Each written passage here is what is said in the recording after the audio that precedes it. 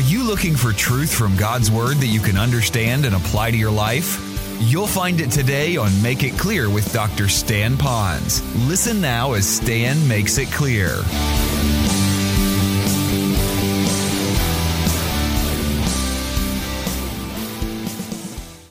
So if you have your Bibles, I'd like you to open to Romans chapter 13. If you didn't come with a Bible, maybe you can use one on your smartphone or tablet. You can certainly look at one that's there in the chair. You might pick one up there as well. But while you're turning to Romans 13, you might say, well, you're going to preach your message. What is Paul's message in all of this? Well, I think it's a very apropos message, because it's coming in a portion of Scripture where Paul wrote this very long Magna Carta of the Christian faith to a group of believers, a church in Rome. Not the Catholic Church in Rome, but the New Testament, New Believer church that began hundreds of years before the Catholic Church got launched. So that being the case, he then wrote them this letter. The first 11 chapters, he said, you need to get right with the Lord Jesus Christ regarding your salvation, your security in Christ, and your sanctification, which means being separated and live unto the Lord. And then in chapter 12, he says, therefore, now that you're in Christ, he now says, consecrate your life to the Lord. So have a right relationship with God Almighty, not just Christ, but see the Trinity in all of this. Then he says, now if you have a right relationship with the Lord and God, then what you do? Have a right relationship with the church. So then he taught about learning your spiritual gift and then using that special ability that he's given to you to help build up other people for the glory of God and grow his church. But he said also, you have to have a right relationship with other people in general, whether they're part of your church or not. And then he threw in that little nasty word, enemies, that all of us are going to have people that will press up against us, that won't see life or the Word of God or the way we believe Christianity ought to be, and they'll come against us for some reason. They're our enemies. He talked about how to have a right relationship with them. And then remember, he's writing to new believers in a particular governmental system in Rome. And now he taught those Christians on how to have a right relationship with government. And that was a wonderful study we've had. Well, now he pauses and he says, all right, now that I've got that to you, now I want to talk about how to have a right relationship, frankly, with yourself. Now, that's where we're going. Make the rest of my life the best of my life by having a right relationship with the way I personally do things. But we have to look at it from a season. And if you will, for just a moment, I'm going to kind of go in the middle of my notes and just show you one little verse so you know where we're going, how that this is kind of hanging on this bedrock principle. So look at Romans chapter 13 again, but I want you to drop down. We're going to go through 8 through verse 14, but I want you to look at verse 11. He says this, knowing this, or do this, knowing the time, that it is already the hour for you to awaken from sleep, for now salvation is nearer to us than we believe. So he's basically saying, you've trusted Christ as Savior, and you might have done that a few years ago. That means you're closer to being glorified. You're closer to being in heaven than you were before, because every day you're closer to going to heaven. We like to say we're not looking for the undertaker. We're looking for the upper taker who's going to take us up to heaven here, and that's going to be closer and closer. So as you look to the future now, what are you going to do differently? Now pause for a moment. You know what your next season in life is going to be. Not all what it's going to be, but you know it's going to be different. What are you willing to partner with God on and allow the Lord to bring out from within you the things so that you can have a better life as you go into this new season? He's given you a spiritual golden opportunity to make things different. When Carol and I had our boys living in our home, there were some benchmarks in our life that we would make some major changes. It often occurred at the end of summer, but before school would start. And then we would then start school new with some new things going on in our house. New disciplines, new habits, new directions, new decisions. And we would begin to fill our calendar with the things that would help our boys to grow up to become fully devoted followers of Christ. So we used seasons to look forward to. Because we knew, as all of you do know, that kids don't last very long in our house, do they? Pretty soon they just have a habit of growing up and going on, you know? Well, that being the case, we wanted to take advantage of every opportunity that we had. Now, with all of that in mind, I really believe you can engage on these 6 areas that might really help you, again, to have the rest of your life the best of your life. So let's look at number 1. The first one would be to pay up. To really pay up. And let's see what that says in Scripture. Back to Romans 13. Just look at the first part of it. It says, owe nothing to anyone. And then we'll get to the rest of the verse in a moment. But it says, owe nothing to anyone. Well, that doesn't necessarily mean that you have to be totally out of debt. But it does mean that you're not behind on your bill paying. You're not behind on the obligations that you have. So in a sense, you really don't owe them because you've made an agreement to pay at a certain time, a certain amount, and you're not dilatory in any of that. You're right on schedule. Now, if you want, I think it might still be wise to keep going in the direction of becoming debt-free. You all will agree it doesn't take much to understand that even though we might have some debt, it's still ultimately better to be debt-free, to get out of debt. So maybe for the rest of your life, you know it's coming up and you want to have the best of your life, it might be good for you to make some of the hard decisions on how you're going to use your money. There's 3 things you might want to keep in mind, and that is, how do you get money? In other words, if you want to owe nothing to anyone and you want to march toward debt-free, you want to ask yourself, how do I really get my money? How do I get it? It's through hard work. It's through diligent spending. It's through proper prayer. And maybe some ways God will miraculously give you that. So I promise you that God will provide for you as a Christian if you seek first the kingdom of God. So how do you become debt-free and owe no man nothing? And that is, look to the ways that you receive your money and thank God for every one of those and take advantage of for every opportunity He gives for you to continue to bring in through multiple streams of income more money. But that's just part of it. The other part of it is once you get that money, you can easily get rid of it, but you don't want to do that. What you want to do then is you want to guard that money. If you remember a long time ago, I gave a message and I used a bucket up here. A lot of money is going like water into the top of that bucket, and some of you have it coming in from various sources, various multiple streams of income. But at the same time, we want to make sure we have no holes in the bottom of the bucket. And some of us have a lot of holes. Some of us have big holes. And so no matter how much comes in, we're always wanting more money. But the real problem is we're not sealing the holes in the bottom of our bucket. So maybe it would be a good time as you face a new season in your life to go over a budget. I think it would be wise for you to know how the money is coming in, what you need to spend it for, how is it going out, so that you're properly guarding that money that you have, so the rest of your life can be the best of your life, so you're not wringing your hands over being tremendously in debt and getting behind. And of course, all of us would agree, we have no control over this economy. So getting it is good, guarding it is good, but God says there's one other thing. So that your heart is filled with the fullness of God and joy, you need then to give your money. And to give it means, how do I release it? Now, part of it will be, how do you spend your money? To spend wisely. Spend it so the kingdom of God is going forward. Spending it on the basic needs of life. Investing in that which will add value to others. But it also means furthering the work of God through giving, through church and other means. Now, when you do that, what happens? Watch this now.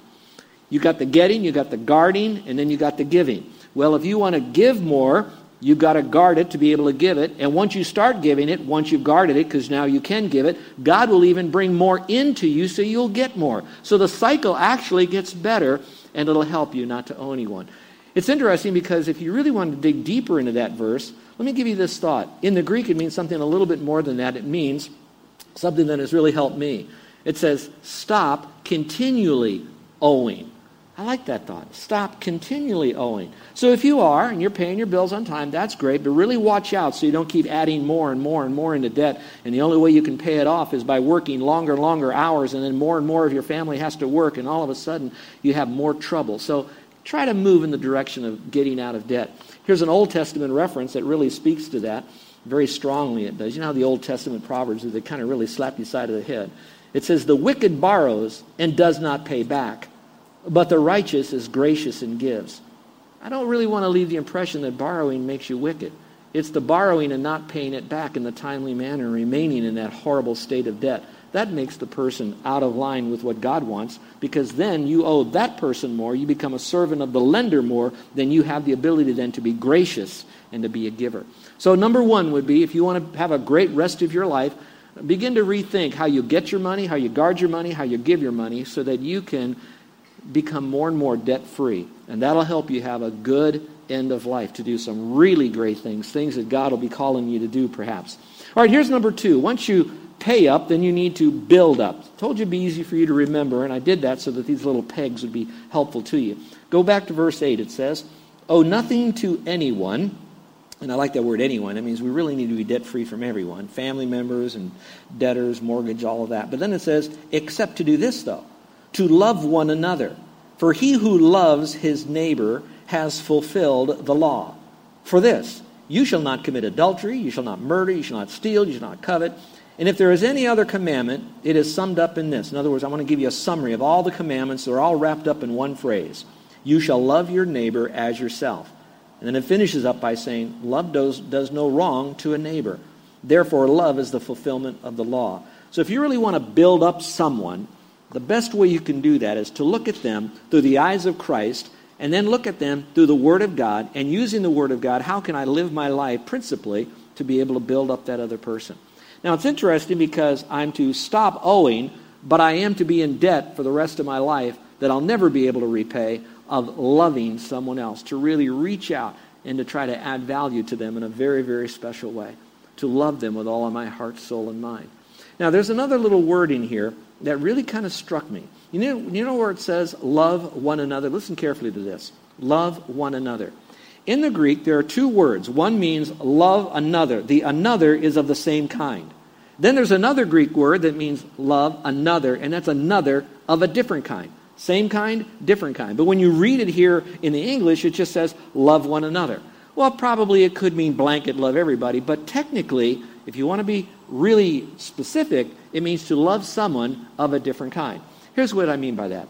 I will get up here, and let's say that I gave the simple biblical plan of salvation that says that in order to go to heaven, you have to admit that you're a sinner, that you need a Savior, you can't save yourself, good works won't get you into heaven. You know that Jesus died and He rose again, and now you're counting on Him for His full forgiveness. You trust in Him, you accept Him as your Savior, you have everlasting life. And then we have Pastor Dennis comes up here maybe 30 minutes later, and he's given a little bit of a message, and he repeats pretty much the same thing that I said, that salvation is by grace alone, through faith alone, in Christ alone, for the glory of God alone. You know what he just gave? He gave another gospel message. But when he gave it, it was another gospel message of the same kind. Let's say something else happens. I gave that message that salvation is by faith alone in Christ, and we have another maybe liberal speaker. He gets up and he says, to go to heaven, you've got to trust in Christ. And we're beginning to cheer. And just before we do, and he says, but we also have to do good works to get saved and good works to stay saved. And if you don't do any good works, and you probably didn't get saved because you didn't really promise God you'll do good works, so you front load the gospel, back load the gospel, you throw works in all of this, and then he steps down. I gave the gospel, he gave the gospel. I gave the gospel, he gave another gospel of a different kind. So this verse means to love people of another kind. So let's really bring it right down more specific. It's not talking about gospel presentations now. It's really talking about people. So would you go with me down memory lane? Maybe go through your little directory that you have in your phone. Maybe if you have something there in your home, a little sheet that has a directory of people that you know, family members and friends and neighbors and co-workers and church people. And as you go down through that litany of people, are there some irregular people in your life? People that are sandpaper people in your life? People that you just don't really want to be around? This verse would say to love people that are of a different kind than yourself. So now let's not be quite as specific. Listen to my list that I made for me. Because I want our church to grow. I'd love to have our church to be huge, because if we're a bigger rock, we'll make a bigger splash and more people will be reached globally. I get all of that, but I'm not driven by church growth. I'm driven really by church health. And so I really want to be known as a pastor who loves the Lord, loves His Word, loves his wife, and mother-in-law since she's here, and loves you with all of my heart. I want to be known for that. But now to do that, I have to love others. So I made me this list, and I don't know if you would be on this list. I wanted to love people that have a different background than I have. I came from a blue-collar background, although my dad owned his own business. So it's kind of like a weird thing there when you're blue-collar, but yet you own your own business. I want to love people of different colors. Black, yellow, brown, whatever color. I don't want to be able to see their color. I want to be able to see their heart and what I might be able to do to help them to really know the Lord. Another belief thing. This became a little bit more difficult for me because I'm very quick to find myself very comfortable around people who fit my entire theological framework, and I'm really driven by sound doctrine, and I feel so safe around them, and so all of a sudden I get into my theological holy huddle, and I'm around them all the time, but I need to look at other people that, for one thing, they might not have had the privilege that I've had to be able to learn sound doctrine and to accept them on their journey of academic theological growth. It could be that they've had more, and maybe I could learn from them, but I've kind of got in my holy huddle, and I'm not willing to listen to them. How can I say I really love them if I'm not willing to listen? Am I afraid that they might twist my mind? Maybe they'll cause me to go deeper into what I do believe. And watch this. They may even bring me a convincing case that what I believed was wrong and I need to change my thinking. But if I never loved them enough to be able to listen at times, I could be in the deep weeds. So, of other beliefs. And now we can move into other faiths. I added one. Sometimes I find it easier to love people of certain ages. Well, you know what I mean? There are some people that have such a hard time with children. They're nothing but ankle biters and rugrats, and so they just don't want to be around little children. And I'm wondering how much they've been cheated out of what God has given us if I don't love little children. And sometimes I will only listen to or respect people that have been down the road of life longer than I have, that have really proven themselves to be great. I don't want to do that. I want to be able to love people at every age that they have, just in case that God might have given them something, a jewel that I might be able to gain. And the purpose of me gaining from whatever ages and stages of their life, whatever their colors are, whatever their beliefs are, the whole thing is I want to make sure that I don't miss out on one bit of blessing truth that God wants me to have, not so that I have more tools in my toolbox. It's so that whatever I might have that will make me a better servant of the Lord to be able to take and do more for the glory of God.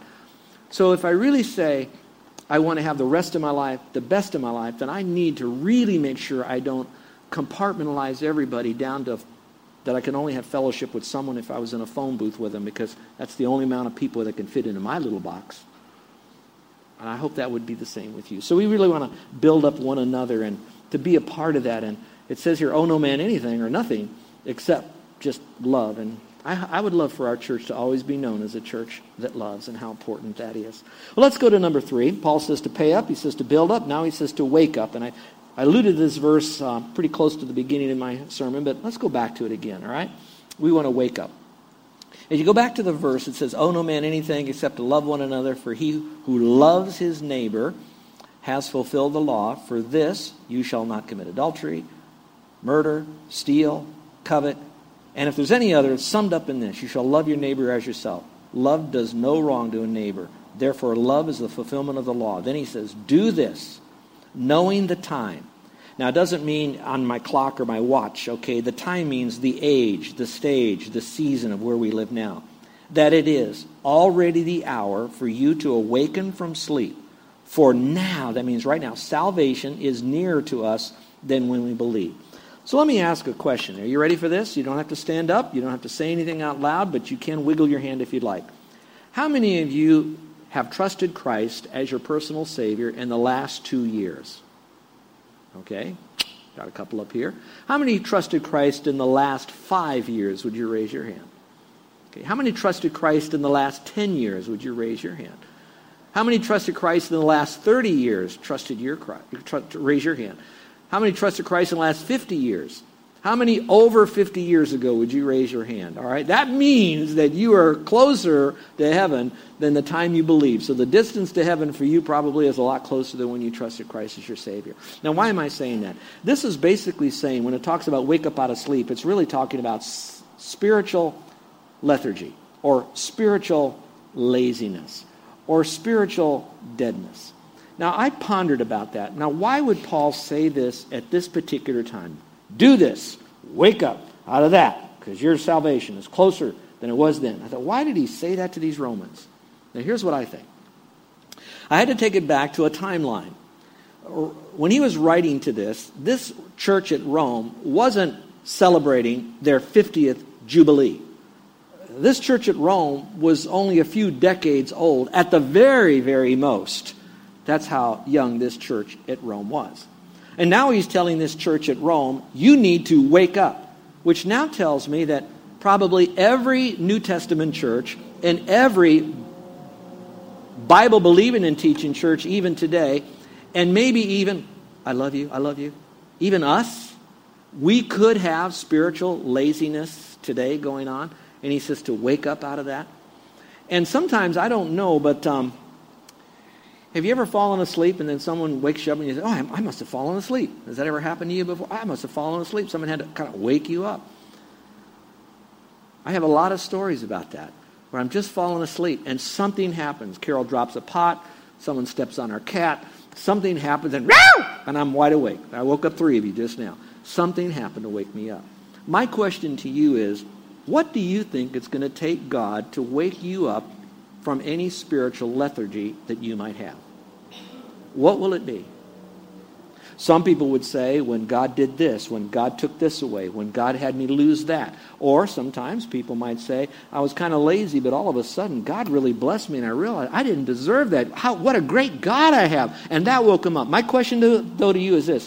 What is going to wake you up from any spiritual lethargy? You're probably thinking, aren't you? Maybe a better question would be this. How would you know if you have spiritual lethargy? Have you thought about that? Some people could be asleep and they don't even know it. Did you read? I don't know how these things come to me because I don't surf Facebook. I don't surf the web. I don't even have time to go surfing, okay? And yet I got this article that talked about this young lady who walked in her sleep 12 miles and they found her. Did any of you see that on the internet? All right. Who did? Raise your hand. Okay, good. Thank you, because I don't want people to think I made this up. This gal was in her own physical sleep of lethargy for a 12-mile hike to get to wherever she got. So that means we can be in lethargy and we don't know it. I think sometimes spiritual lethargy can show up in faithfulness in our quiet time with the Word. Do we have time in the Word every day? And I mean that we don't raise up, I had my time in the Word. It's because I've had time in the Word, I've gotten closer to the Lord. That time in the Word gave me that spiritual excitement, that spiritual energy, that spiritual reminder, that spiritual refocusing that caused me to have a little bit more of a wake-up call to the reality of God in my life on a moment-by-moment basis. So maybe it's we've gotten soft to the Bible. We've allowed Facebook time to take over Bible time.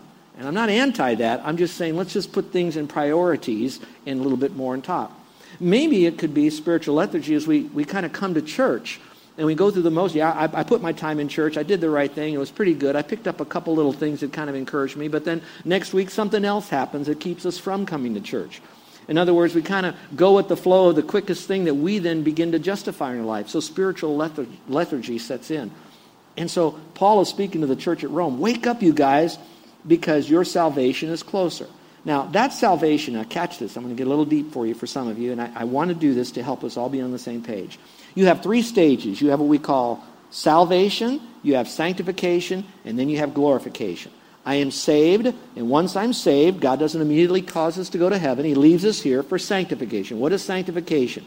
It's where God is setting us apart, making us pure and holy for a purpose for Him, and it's a growing thing. We're growing in the Lord. We're becoming more and more like Christ. So we go from salvation, He leaves us here to become more and more like Christ, not just so I look like Christ and I act like Christ. I'm also going to be passionate to tell others about Christ so that we're all on this page of Christ-likeness. But it's not that. We go to the next stage, and that happens at glorification. Salvation is in the past. Sanctification is happening right now. I pray this message is sanctifying all of us, growing us to become more like Him, and waking up, building up, and paying up. But then it's because glorification is going to come in the future. And that's what it's saying. Our salvation, our glorification is coming so much sooner at any moment. Now, how could that be? Well, there's two ways that could happen. Number one is the one that we don't often like to think about. That salvation can come to us, our eternal salvation, a moment when we're in heaven, the moment that we die. The moment your heart stops beating and they cannot bring you life again and you're a Christian, you are in heaven right then. Your salvation is basically completed because you're in heaven. The second time that people don't often remember is this. Jesus Christ said that He could come back at any moment. In a twinkling of an eye, He could come. Now, He won't come to the earth, but He'll snatch us all up. So at any moment, the Lord could come back and wake us up at that moment, take us up at that time. And so I'd like to be really ready. I had a Bible teacher say this to me one time, and it convicted me so badly. And it stayed with me enough all these years to be able to share it with you, and here it is. If Jesus was to come for you, where will He find you, and what will He find you doing when He comes for you? Would you be happy for Him to come for you and find you doing what you should be doing or doing what you shouldn't be doing? And so I got thinking about that. I would want the Lord to find me preaching, sharing, praying, encouraging you, serving you, helping you, doing what's right, being strong during persecution, taking a stand, studying the Word, whatever it might be. I'd rather have Him not find me in a situation of lying, immorality, stealing, a state of spiritual lethargy. I hope that wouldn't be the case. So we need to wake up. But that's not all. We got a couple more to go through, and so let's look at those. He also says to gear up, and I like this because it really speaks to us here. You're listening to Make It Clear with the teaching of Dr. Stan Ponz, founder of Make It Clear Ministries. Make It Clear is dedicated to taking the Word of God with clarity into every person's world. It is the support of listeners like you who make the ministry of Make It Clear possible. You can provide your tax-deductible gift to Make It Clear online by going to makeitclear.org, or you can mail your gift to Make It Clear, P.O. Box 607901, Orlando, Florida 32860. Thank you for helping us make it clear.